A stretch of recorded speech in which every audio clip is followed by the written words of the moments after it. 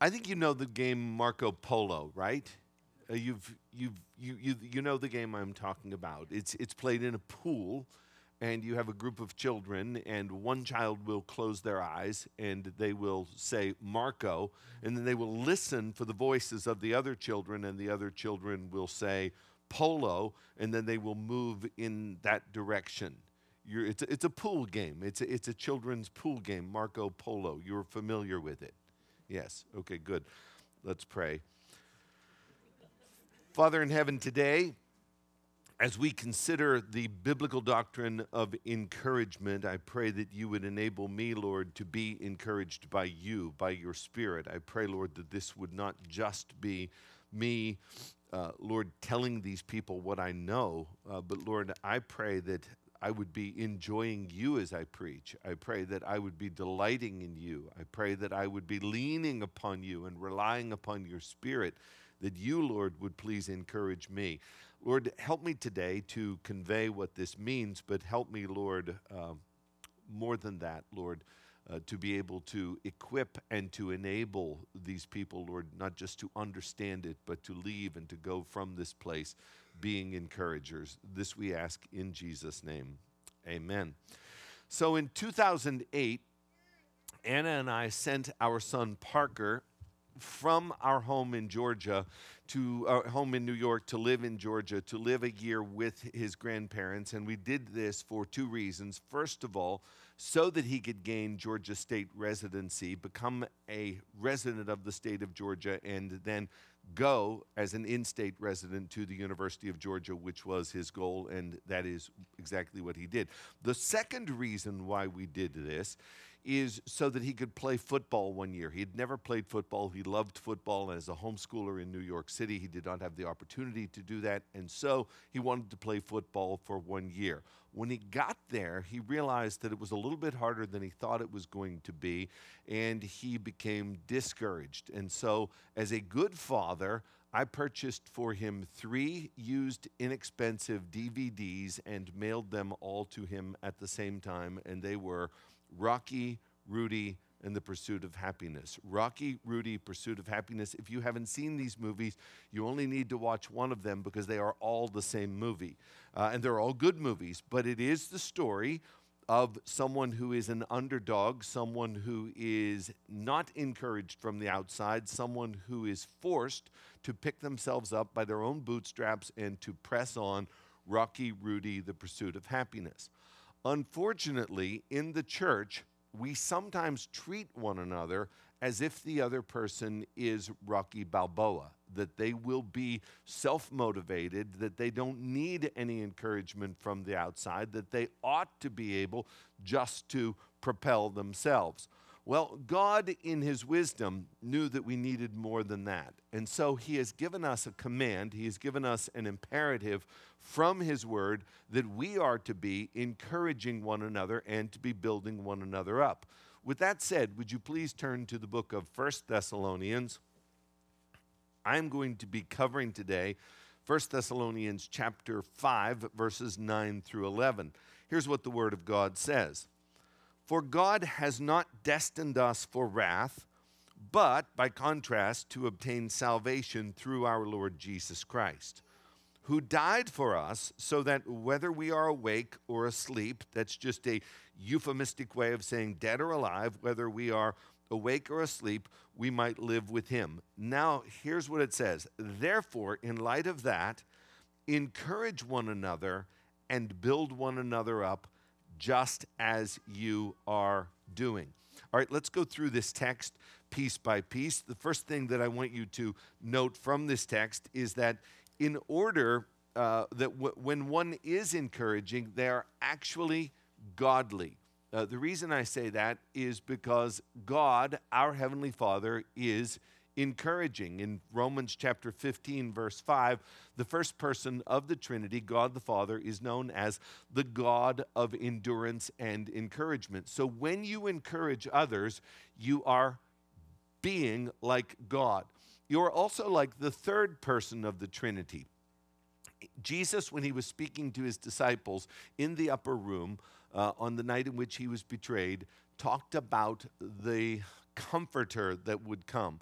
The word that is used there for comforter or helper is the word paraclete or parakletos. And the Greek word for encourage is parakaleo, which, by the way, is the incorrect Greek pronunciation of that word. Parakaleo, paraclete. So to be like God is to encourage. The other thing that I want you to notice from this text is that it is very ironic how Paul presents it.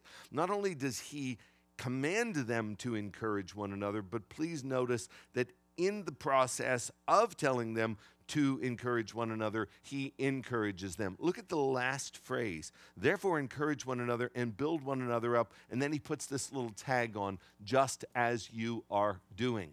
I want you to be encouraging to other people, but I also want you to know that you're already doing a great job at it. So what is that? Well, that is encouragement.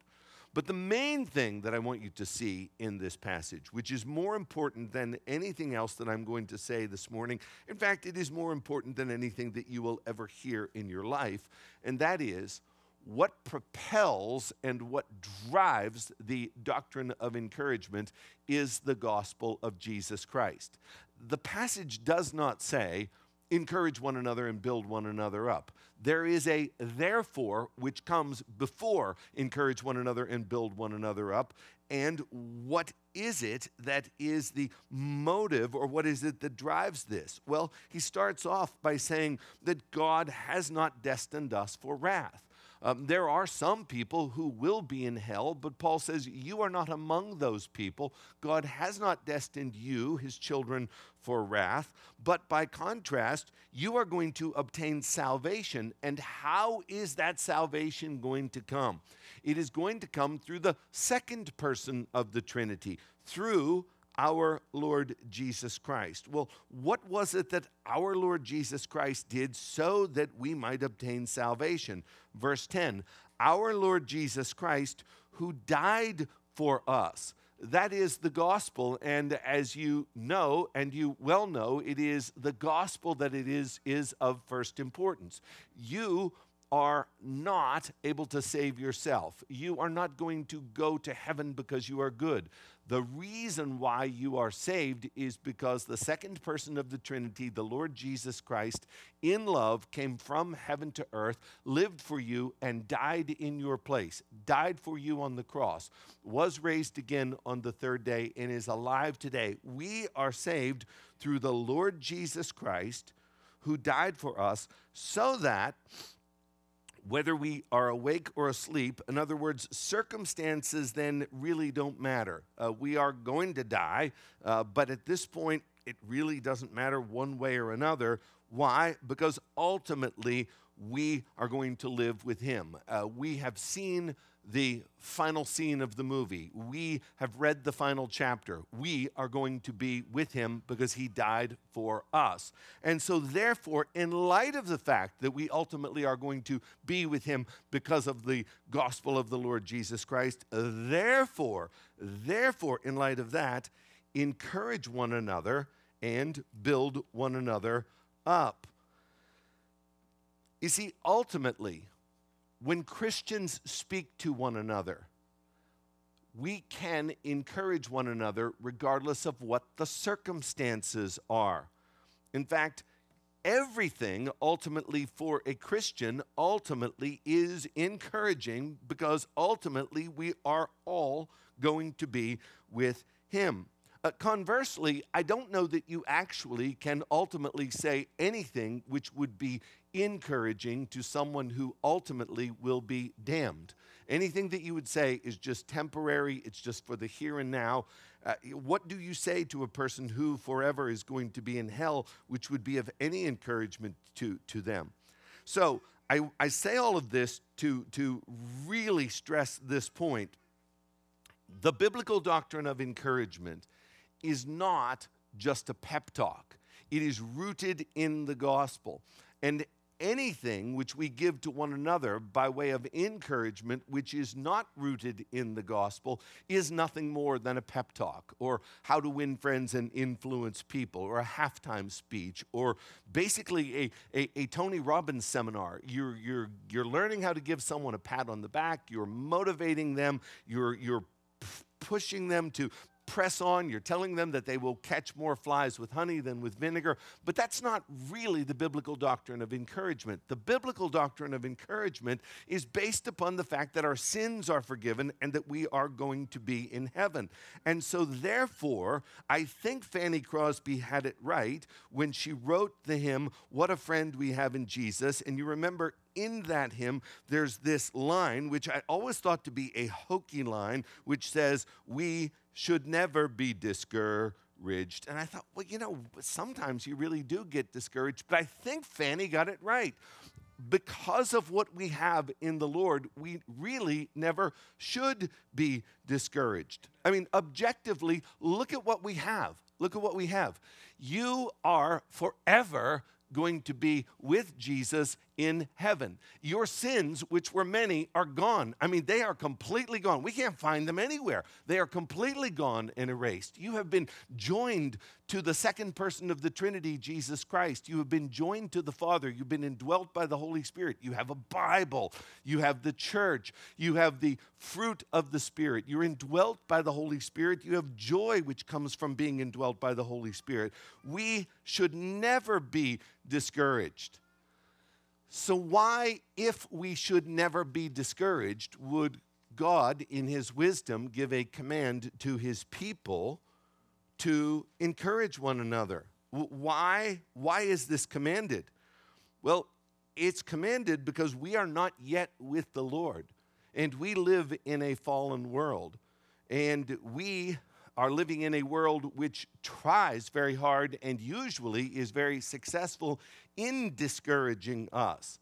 I mean, what are some of the reasons why people are discouraged? Well, the first reason and the main reason why you are discouraged is because you live with you.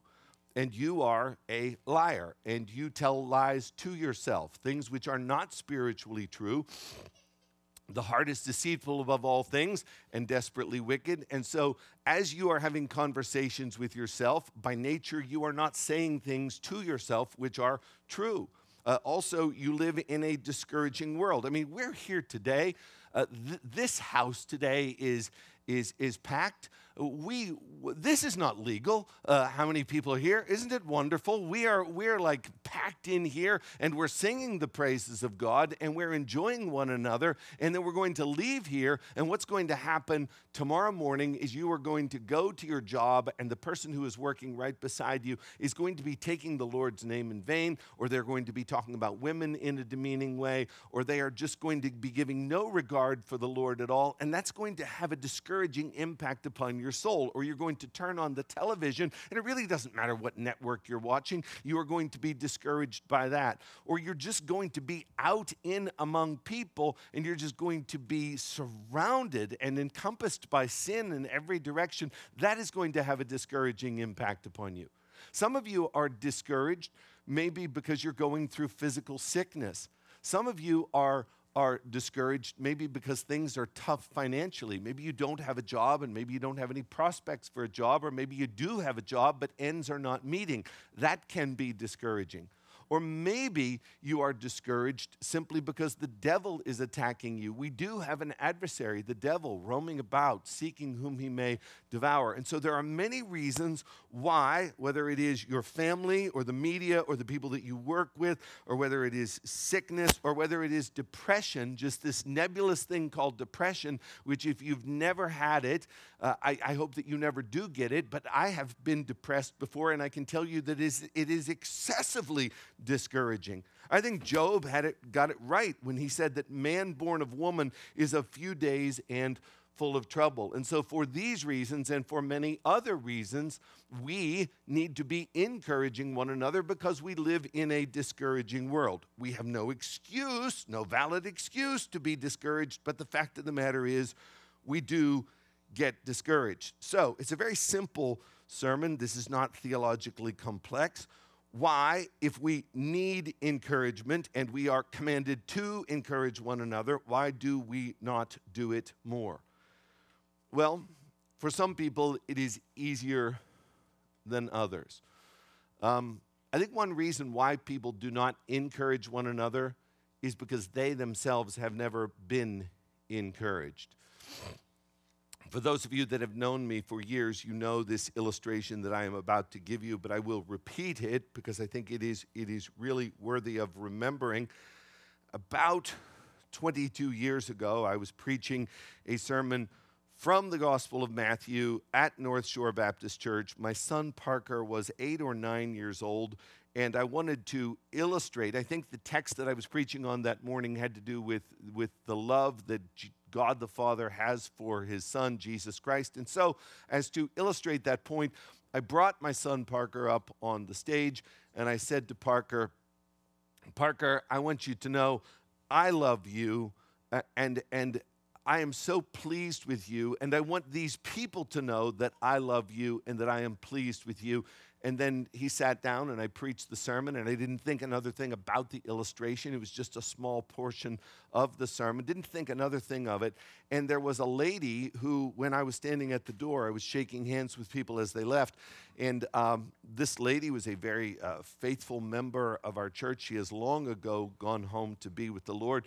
This is a woman that was usually not very emotional, but tears were running down her cheeks. And she said, Pastor, when you brought that boy up on stage and you told him that you loved him, that broke my heart. Now, this was a woman that was in her mid-80s. She said, that broke my heart because my mother and my father lived and died, and neither one of them ever once, ever told me that they loved me. So you can understand where it would be difficult for you to be an encourager to others if you have never been encouraged yourself. Others do not encourage because they are in so much pain. They are suffering, and they're just thinking about what they themselves are going through. To you, I would say, remember the Lord Jesus Christ, for never has anyone been in more pain than the Lord Jesus Christ. And when he was hanging upon the cross for those 6 hours, he used what few words he could speak in order to encourage.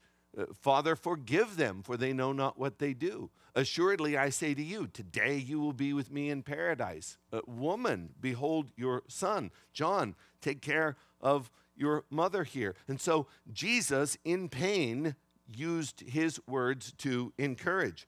Others do not encourage because it's not natural to them. They would think that if they did it, it would be sort of out of character. Others don't do it because they have seen abuses with encouragement. They've seen it used in the form of flattery or manipulation, and so they don't want any part of that. Others don't encourage because they are just so self-consumed. They have nothing against encouraging other people. They just never think about other people. They are only thinking about themselves. Others don't encourage because they are jealous. For if I encourage you, I am acknowledging that you are doing something better than me, and I cannot do that. My pride will not allow me to do that. There are a million reasons why people do not encourage, but let's get right to the point. The point is, we shouldn't be discouraged, but we do get discouraged, and we are commanded to encourage one another, but for many reasons we do not. What I would like to do is I would like to encourage you to encourage, and one of the ways that I would like to do that is to show you what it looks like from the Bible, give you a biblical illustration. And it comes from the book of Acts. There's a man that we meet in the book of Acts by the name of Joseph. He shows up in chapter 4, verse 36, although you probably don't know him by the name of Joseph. That's his given name. But he was given another name, a nickname, by the apostles. And the name that he was given was Barnabas, which by definition means son of encouragement. And how did Barnabas demonstrate encouragement? Well, there were 4 ways, at least, that we see, at least 4 ways in the book of Acts that he demonstrated encouragement. First of all, This is a man, he's born on the island of Cyprus. He is a Levite. He moves to Jerusalem. He becomes a Christian, and obviously he becomes wealthy because he buys a piece of property in Jerusalem. And there was trouble at that time financially in the church. And so what he did is he sold that property, took the money, laid it at the apostles' feet. Money can be a form of encouragement. I'll talk about that later. But he's encouraging to the church in that he takes the entire cost of the property and gives it to the church. Secondly, it was with his relationship with the Apostle Paul. In those days, he was better known as Saul of Tarsus. He was a Christ hater and a Christian killer. He was on his way to Damascus in order to arrest Christians, to bring them back to Jerusalem so that they might be tried, so that they might be executed. And you know the story of how Saul of Tarsus was converted on the road to Damascus. He sees the bright light. He hears the voice, Saul, Saul, why persecutest thou me? He goes into Damascus. Ananias prays for him. He receives his sight. And then for 3 years, Paul is by himself in Arabia, not Saudi Arabia, but Arabia near Damascus. And after 3 years, Paul wants to reconnect with the church in Jerusalem. So Paul comes back to Jerusalem, and when he gets there, they do not receive him. They do not actually believe that he is converted. They think it is a trick that he's trying to infiltrate so that he might arrest them, so that they might be executed. And so what happens? How does Paul gain an audience with the church in Jerusalem? Well, we read in Acts chapter 9, it was the son of encouragement, the biblical doctrine of encouragement. It is Barnabas who goes to the church and to the apostles and says, he is one of us. He is the real deal. He has seen the Lord. Trust him. Believe that he is one of us. And as a side note, having nothing to do with my sermon this morning, please know that if you ever go to join a church and you are sitting in front of the elders doing your membership interview, and if you are rejected from membership, please know that the greatest Christian who ever lived, the first time he ever tried to join a church, was turned away. So don't take it personally. We don't always get it right. Sometimes we get it wrong. Back to the sermon. Barnabas, through the doctrine of encouragement, sees to it that Paul is accepted in the church in Jerusalem. And he comes in, and for 2 weeks he preaches with the authority of the local church there in Jerusalem. There's a third example, and this is the clearest definition of encouragement, and that is that he goes to Antioch. Now, why did Barnabas go to Antioch? Well, you remember in Acts chapter 7 that Stephen is stoned. And when Stephen is stoned, the church is scattered. And they go a lot of different places. One of the places that they went was to Antioch. And when they were in Antioch, there was a church there. That church was growing. And so the apostles said, hey, we need to see if what is happening in Antioch is the real deal. And so they send a representative from Jerusalem to Antioch. And who do they send? They send the son of encouragement, Barnabas. And when he gets there, in Acts 11:23, it says that he saw the grace of God. He was happy in his heart. And then he said something, and that he spoke encouraging words to them. And I think that really is, in a nutshell, what encouragement is. You see the grace of God. It makes you happy. It causes you to rejoice. And then out of the overflow of your heart, you say something. And so here's this representative coming from Jerusalem to Antioch saying, you guys are the real deal. I see the grace of God. Wow, I'm really happy about this. Press on in the Lord. The fourth example of encouragement maybe is the one that you know the best, and that is that in that church in Antioch, there were 2 missionaries that were called by the Holy Spirit to go out and to be missionaries, and they were who? Saul and Barnabas. And so in Acts chapter 13, they take off, and there's a young man that goes with them on the journey. His name is Mark, or John Mark. And they leave Antioch, they go down to Cyprus, they go across Cyprus, they go up into what we call the Roman region of Galatia, and they're planting churches and they're spreading the gospel. And all of a sudden, out of nowhere, with no explanation whatsoever, the Word of God says in Acts 13:13 that John Mark quits and he goes home. He just quits in the middle of the missionary journey. Well, Paul and Barnabas finish their missionary journey. They come back to Antioch. They bring the report, and then there's some trouble concerning the doctrine of circumcision. So Paul and Barnabas have to go over to Jerusalem, and they have to settle that matter, whether Gentiles have to be circumcised or not. And then they come back to Antioch, and then they're ministering at Antioch. And one day, Paul says to Barnabas, hey, you know what? We need to go back to Galatia and visit those churches. And Barnabas says, I wholeheartedly agree. Let's go back to Galatia and minister to those churches. Let me get John Mark so that he can go with us. And Paul said, no way. He's not coming with us. He quit the first time he was with us. He's not coming back. And the dispute between them was so strong, and it was so intense that Paul and Barnabas divide from one another. Barnabas takes John Mark with him, and he goes back to Cyprus. Paul gets a new missionary partner, which is Silas, and he goes up to Cilicia and then back down into Galatia, and they went their separate directions. Now, who was right and who was wrong in this? Well, I'm not really here to decide that for you today. I will say that if I had to decide, I think at the time Paul was probably the one that was right. The reason I say that is because Luke, the author of Acts, follows Paul. Secondly, the scripture says that Paul and Silas were the ones who were commended to the grace of God. But that's not really the point I'm trying to make right now.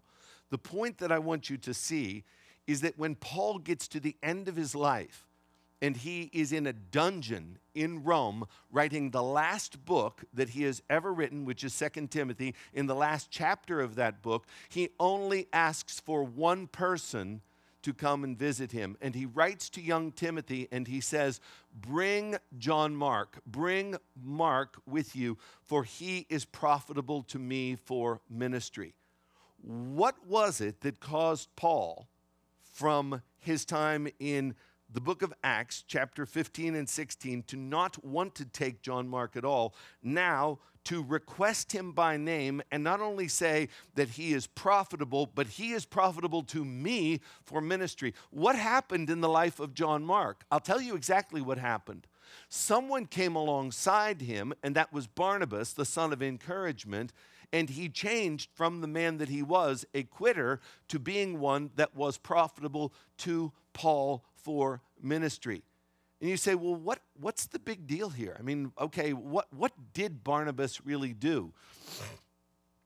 What Barnabas did is that he enabled the Apostle Paul to become the Apostle Paul. I don't know about you, but every once in a while, I like to pick up my Bible and read the 13 letters of Paul. But do you understand that the 13 letters of Paul do not exist at all unless Paul is confirmed by the church in Jerusalem? I hope your ecclesiology is good enough to know that you cannot go out by yourself and start a ministry apart from the approval of the local church. Paul did not have the approval of the local church until the son of encouragement came alongside him and went to bat for him so that he could be confirmed by the church in Jerusalem. And every once in a while, I like to pick up the second gospel, the Gospel of Mark. Do you understand that the Gospel of Mark does not even get written if someone doesn't come alongside Mark and encourage him and disciple him? I mean, think about it. Our Lord, our God, assigned 4 men, count them, 1, 2, 3, 4 men, to write an account of Jesus. And 1/4 of them, that is Mark, and Mark gets to be Mark because Barnabas, the son of encouragement, comes alongside him, doesn't give up on him, goes with him to Cyprus, disciples him to the point where Paul is even asking for him by name at the end of his life. This is an excessively important doctrine. This is so important that we learn to encourage one another and build one another up. So I hope you're following the argument so far. we should never be discouraged. We should never be discouraged, but we are. And so God in his wisdom tells us to encourage one another and to build one another up. We don't do it for a number of reasons. I'm trying to convince you now to do it because it is very valuable, just looking at the life of Barnabas, how he encouraged others and how he helped to build the church up. So how does this relate to me? Well, I speak now to everyone, but I speak especially to the children at this point. When I was growing up, I was the worst child that I ever knew. And I've known some really bad ones. I never knew one that was worse than me. My aunt died in 2014, and I went to her funeral. And while I was at her funeral, one of my Sunday school teachers was there, and my aunt lived to be almost 99. When you live that long, you don't get too many people coming to your funeral. They're all dead. But this lady is still alive, and she sees me in the fellowship hall after the sermon. And so, after the service, after the funeral, and she sees me, and so she walks over to me, although she doesn't really walk because she can't walk. She just sort of shuffles over to me, and I thought, oh, this is sweet. She's coming over here to greet me and just to give me, a word of sympathy in the passing of my aunt. And she looks at me, and she says, "You are the worst child that ever came to this church." And then you would think that there would be but isn't the grace of God wonderful because you're a pastor now? No, she said, you are the worst child that ever came to this church. And then she just shuffled away. She's using what few steps she has in life to tell me how horrible I was. True story. When I was in 6th grade, you think about education. When I was in 6th grade, this was Mrs. Fischel's desk, and there were the students, and they were lined up in their desks facing her, and my desk was right beside hers, facing the rest of the students. Why? Because I could not be released into general population. I mean, I was uncontrollable. I was horrible. I mean, I was really horrible. And I have many other stories time won't allow. But something happened to me when I was 16 years old, and that is that even though I had been raised in a Christian home, I did not have a heart of love for Jesus Christ. And then one day, out of nowhere, the gospel became clear to me, and I was given a love for Jesus Christ. And when I was given this love for Christ, when God converted me, I wanted nothing more than Christ. All I wanted to do was read my Bible and to sing hymns and to go to church and to be with the people of the church. And more than anything else, I wanted to serve the Lord. I was totally consumed, totally obsessed with Jesus Christ in the church. That's all I wanted. My heart was on fire for Christ. But I had a problem. And my problem was I was Eddie Moore. And no one took me seriously. And there was no encouragement coming my way at all, except for one guy. His name was Jerry Hoover. He was a hippie, not a hipster with skinny jeans and pour-over coffee, but he was a hippie with ratty hair and real torn jeans. He was part of the Jesus movement. And when he got saved out of his debaucherous life, his wife left him immediately, and he was left to raise his 2 children. And we didn't have, in the 1970s, anything like a youth pastor in Western Pennsylvania. But he was the 1977 equivalent of a youth pastor. And here's what he did for me. No seminary degree, no Bible college training. Here's what he did for me. He loved me. He prayed with me. He prayed for me. When I would call him, he would pick up the phone. He would teach me, he would encourage me, he would rebuke me, he would disciple me. He just came alongside me and was my friend and helped me in the things of the Lord. I can remember the date, the setting. It was Thursday, February 2nd, 1978. I was a wrestler in high school. That was my sport. On that particular night, I was going to wrestle Frank Verichetti from Brockway. He's an Italian kid, really strong. His dad was a garbage man, and I was very nervous about the match that night. And so on that Thursday afternoon, I picked up the phone and I called Jerry, and do you know what he did? He answered the phone. And I said, Jerry, I'm very nervous about this match tonight. And he said, take your Bible and turn to John chapter 14, verse 27. And so I picked up my Bible and I opened it and I read the words of Jesus where he said, peace I leave with you. My peace give I unto you. Not as the world gives, give I unto you. Let not your heart be troubled, neither let it be afraid.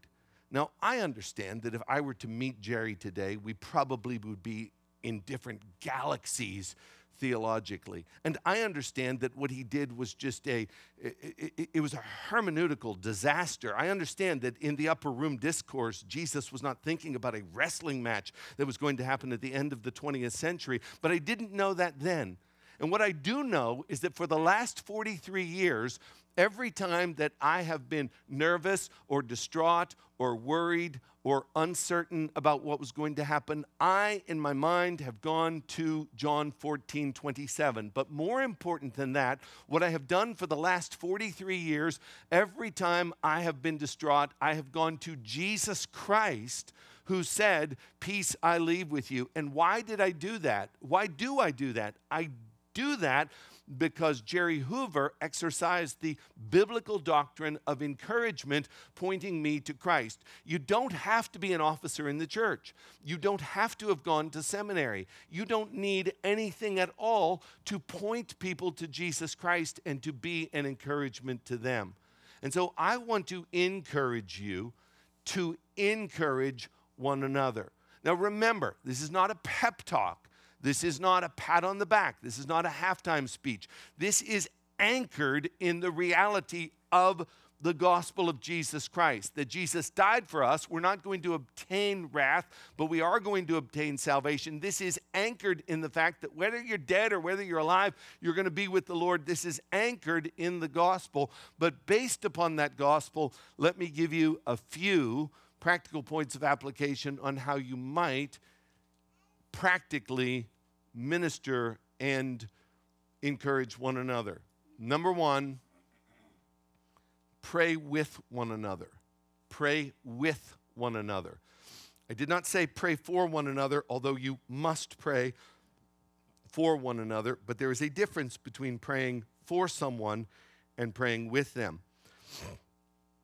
As a pastor, it has been my job to go into hospitals and to visit people and to pray with them, either before or after surgery or whatever the need is. And I always thought, why am I doing this? I mean, what difference does this make? I mean, I know it's part of my job description. I'm happy to do it, but I'm not really seeing how it helps anybody. I didn't really see that until I myself was in need of prayer. 10 years ago, March the 8th, 2011, I had a hip replacement at Mount Sinai in the city. And like a fool, on the night before my surgery, I watched a YouTube video of a hip replacement. You don't need to do that. You don't ever need to see what they're doing. But it's brutal. It's gruesome. They cut you open and then they take out a saw and they saw off your femur. I mean, you don't need to be looking at this. And so even though I remember John 14:27, I'm still a little bit distraught going into the surgery. And I can remember it's almost time for me to be taken in and cut open. And thankfully, what they do, I don't know if you've ever had surgery, but they will come to you about 6 or 7 times and they will say, what are we doing today? Just to make sure that you are the right person and they are doing the right thing. And so my last interview in this cold little cubicle right outside the operating room. A man comes in, he says, "What's your name?" I said, "Edwin Moore. What are we doing today?" "You're replacing my right hip." "Good, would you please point to your right hip?" "Yes, this is my right hip." "Where do you work?" I said, "North Shore Baptist Church." And he paused, he said, "You're a pastor?" I said, "Yes." He said, "Hold on one second." He steps outside the cubicle and he motions for a nurse to come. The nurse walks over and he whispers to her and he says, "He's a pastor." And she, I can still see her like Moses looking one direction and the other, steps inside the cubicle, pulls the curtain closed, walks over to me, and she says, "Pastor, let me pray for you." And she comes over and she puts her hand on my head and her hand on my shoulder, and she gets down in my ear and she pours out her heart to God for me. And it was like someone had taken a bucket of warm water and had poured it over my head. And the peace of God that passes all understanding was guarding my heart and my mind in Christ Jesus. And it was then that I realized the value of praying with someone. When you see someone that's hurting, you should be saying to them, "Hey, I hope things turn out for you. I will be praying for you, and I hope things do turn out for them, and I hope that you will be praying for them." But it is infinitely more valuable for you to say, "Hey, step aside here for a second. Let me just pray with you for a second." You don't know what an encouragement that can be until you are the one that is being prayed for. So, pray for one another. Number 2, give one another gospel reminders. You say, "Well, shouldn't this be assumed? Shouldn't people know that the gospel is of first importance and they would remember it?" Sometimes when I preach, I will ask my family, "How was the sermon?" And they'll say, "Well, Dad, it was okay. It was pretty good. I mean, you were true to the text, but you forgot the gospel." Forgot the gospel. It's my job to remember the gospel. If I, as a preacher of the gospel, sometimes forget to preach the gospel in a setting where the design is to preach the gospel, how much more will people who are going through a lot of stress or anxiety or trouble forget the gospel? Remember what Mike Tyson said, everybody has a plan until they get punched in the mouth. And when you get punched in the mouth, the first thing that comes to mind is not the gospel. And so what we need to do for one another by way of encouragement is to say, "All right, listen, let's focus. You got a tough situation here, all right? And we're gonna work on doing some things to help you get out of the tough situation. But let's get a big picture perspective here. God loves you. Your sins are forgiven. Jesus died for you. You are going to be in heaven. Let's keep that in focus." You can really encourage one another by giving one another gospel reminders. Here's another one. You can encourage one another by helping one another financially. So in 1991, my wife was pregnant with our first son. I was working renting apartments for $5 an hour. We were really poor. And I was driving this car. It was a 1976 Buick Skylark. It was a car of which my father said, "Ed, take this car, wash it, and then burn it. It's not even worthy of burning. You need to wash it first." I mean, I was really poor. And one of the deacons at our church, his name was Eric Slagle, he called me up and he said, "I need to borrow your car." And I'm thinking, wow, how hard up would somebody need to be that they're borrowing my car? And he comes by on his lunch hour and he picks up my car and he comes back an hour and a half later and my car has 4 new tires on it. And I wept. That was 30 years ago. As long as I have my mind, no matter how long I live, I will remember those 4 tires. You have no idea what an encouragement that was to me. I couldn't have afforded tires at that time in my life. The fact that he did that for me, it was such an encouragement to my heart. Here's another one, and everybody can do this, and that is greet one another. First of all, it is a biblical commandment. It is a biblical commandment to greet one another. You don't know what a difference simply meeting someone at the church and saying hello to them is going to have. Let me really drive this point home to you, given the fact that you're not going to be meeting here much longer, but you're going to be going to a different building, and you're going to be in with a different congregation, and I assume you're going to be getting a lot of visitors. And I don't know this morning exactly who's a visitor and who's a regular, but I just want to say this. The difference between someone coming back and not coming back will have more to do usually with how a person is greeted than how good the sermon is. This past Christmas Eve, I was at a beautiful church in Athens, Georgia. It was packed, and it was the presentation of the Christmas pageant. I mean, it was just glorious. I wouldn't go back. I walked inside the church, and as I was sitting there waiting for the rest of the family to come in, I sat on a bench, and literally dozens of people walked past me. Not one single person said hello. I just want to say, brothers and sisters, here's the general rule of thumb, and those of you that are like old-time North Shore Baptist people, you've heard me say this.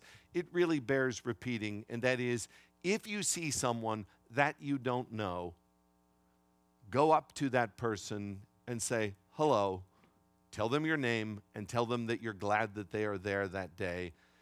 It could make all of the difference in the world. It is a great encouragement to greet one another, and it is a command from Scripture. Here's another one, and that is visit one another. We live in this technological age where we do most of our communication through text. If you're really warm with someone, you'll send them an email, and if they are your very best friend, you actually have permission to call them. But pretty much we are electronically communicating with one another. Let's remember the incarnational aspect of the ministry of the Lord Jesus Christ, that the Word became flesh and dwelt among us, that there never will be a substitute for actually getting in your car, going to someone's house, sitting down with them, and whatever kind of ministry is there, whether it's praying with them or just having a conversation with them. Visiting people is a great form of encouragement. Two more. Number one, if you see someone going in the wrong direction, give them correction, give them rebuke. It is a wonderful form of encouragement. When we were living in Columbia, South Carolina, there was a friend of mine who wanted to drive to New York City, and this is before the days of GPS, and he said, how do I get to New York? I said, it's very simple. You get up, you go on I-20 going east until you get to I-95. You then go north, drive as far as you can. You will be at the George Washington Bridge. You'll know it when you see it. 20 east, 95 north. And so he gets in his car on I-20, and he starts to drive. And he drives, and he drives, and he drives, and he has to use the restroom, so he pulls over at a rest stop. He uses the restroom, gets back on, drives and drives and drives, needs gas, so he gets off, gets gasoline, gets back on I-20, drives and drives and drives, and then he has a conversation with himself, and he says, by now, I ought to have seen I-95. And so he gets off to ask for directions. In Birmingham, Alabama, he had gone 3 states in the wrong direction. What do you say to someone who is going in the wrong direction? How do you give them encouragement? Well, I'm really proud of you. You're under the speed limit. You have 2 hands on the wheel. You're using your blinkers. That's not how you encourage that person. You're going the wrong way. Get off. Turn around. Go back. You see someone in the Christian life that's going in the wrong way. The only form of encouragement that you can give them is to come alongside them and say, this is wrong. This is not right. You are hurting yourself. Turn around. Go back. Repent. Faithful are the wounds of a friend. Everything I've said up to this point, everything I've said up to this point in the sermon is just a long preface to this one point. And here's the main thing that I want to tell you today with respect to practical application concerning encouragement, and that is, if you see something, say something. If you see something, say something. About 5 years ago, I was at a Bible conference. There was a young pastor who was preaching. I sent him a very cold, impersonal text, and it said, "Hey, good job. I'm proud of you. That was a great word. Send." Several months later, I'm with the same pastor at another conference. He preaches again. I send him another text, and I said, "Hey, man, good job today. I was really blessed by that. I'm proud of you. Press on. Send." After that second sermon, he comes up to me and he said, "The first time that you sent me that text, I read it to my wife, and the two of us sat there and wept because I have never been told." He said, "My father is not a Christian." He said, "I have never been told by a Christian man that he was proud of me and that I did a good job." He said, "Now you've done it for the second time, and I don't have the emotional capacity to handle this. I am not accustomed to anybody telling me that I have done a good job. I am overwhelmed." And I'm saying to myself, why not? Why hasn't somebody said, "Thank you"? Why hasn't somebody said, "I appreciate that"? Why didn't somebody ever say, "Thank you for the word that you brought today. That fed my soul"? Why are we so stingy with our words? What is it about us that we see brothers and sisters going through life, doing things for the glory of God, pressing on, and we just say nothing? When the Bible says, encourage one another and build one another up. It's not going to cost you anything to simply go out of your way when you see something in the kingdom of God, like Barnabas, and then to recognize it as the grace of God.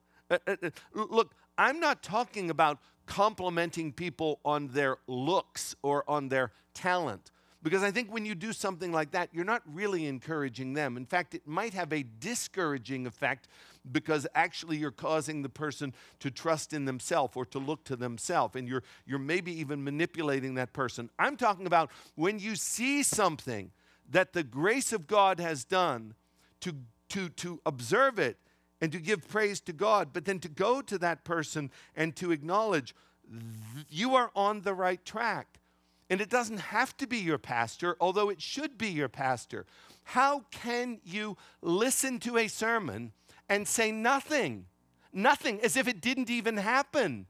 Listen, if you went into a diner and someone came up to you, and they're not even your waiter or your waitress, they're just kind of the busboy, and they come up with a pitcher of water, and they take your glass of water and they fill it from half to full, you will turn to that person and you will say, "Thank you."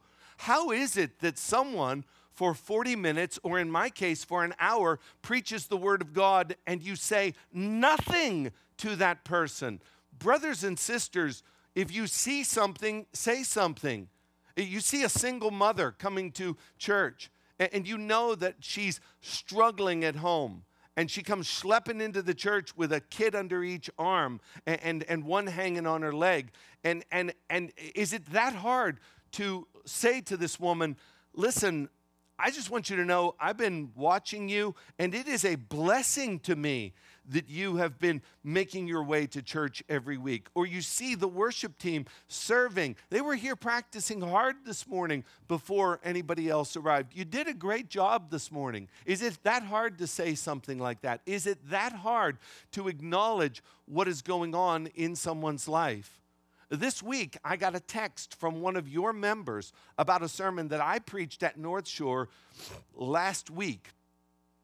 thanking me for the message and pointing out one portion of the message about not being ashamed of Jesus. Do you have any idea how encouraging it was to receive a text about something that you preached on a Sunday morning? Do you have any idea how discouraging it is to either serve in the nursery, or to serve preaching the word, or to serve teaching the word, or to serve as the sound man, or to serve leading the worship, or just to make your way through the Christian life, and nobody acknowledges it at all?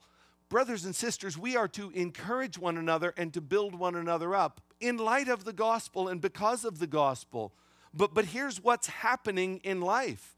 You have this church where a bunch of people they have their eyes closed and they're trying to go in the right direction, and they're saying, Marco, Marco, Marco, and they're not hearing anything. So they just keep pressing on, trying to do the best that they can. Do you know what they need?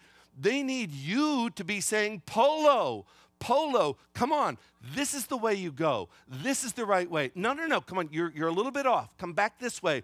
Polo, Polo. If you see something, say something. And I think that the main thing that you can do as you are going into this new church building, merging with this congregation, trying to bring unity in the church and to bring one another together, is you need to create a culture whereby it is just the normal thing to do. That if you see something in the kingdom of God, not to puff that person up, but to bring glory to God, if you see something, say something. Therefore, encourage one another and build one another up just as you are doing.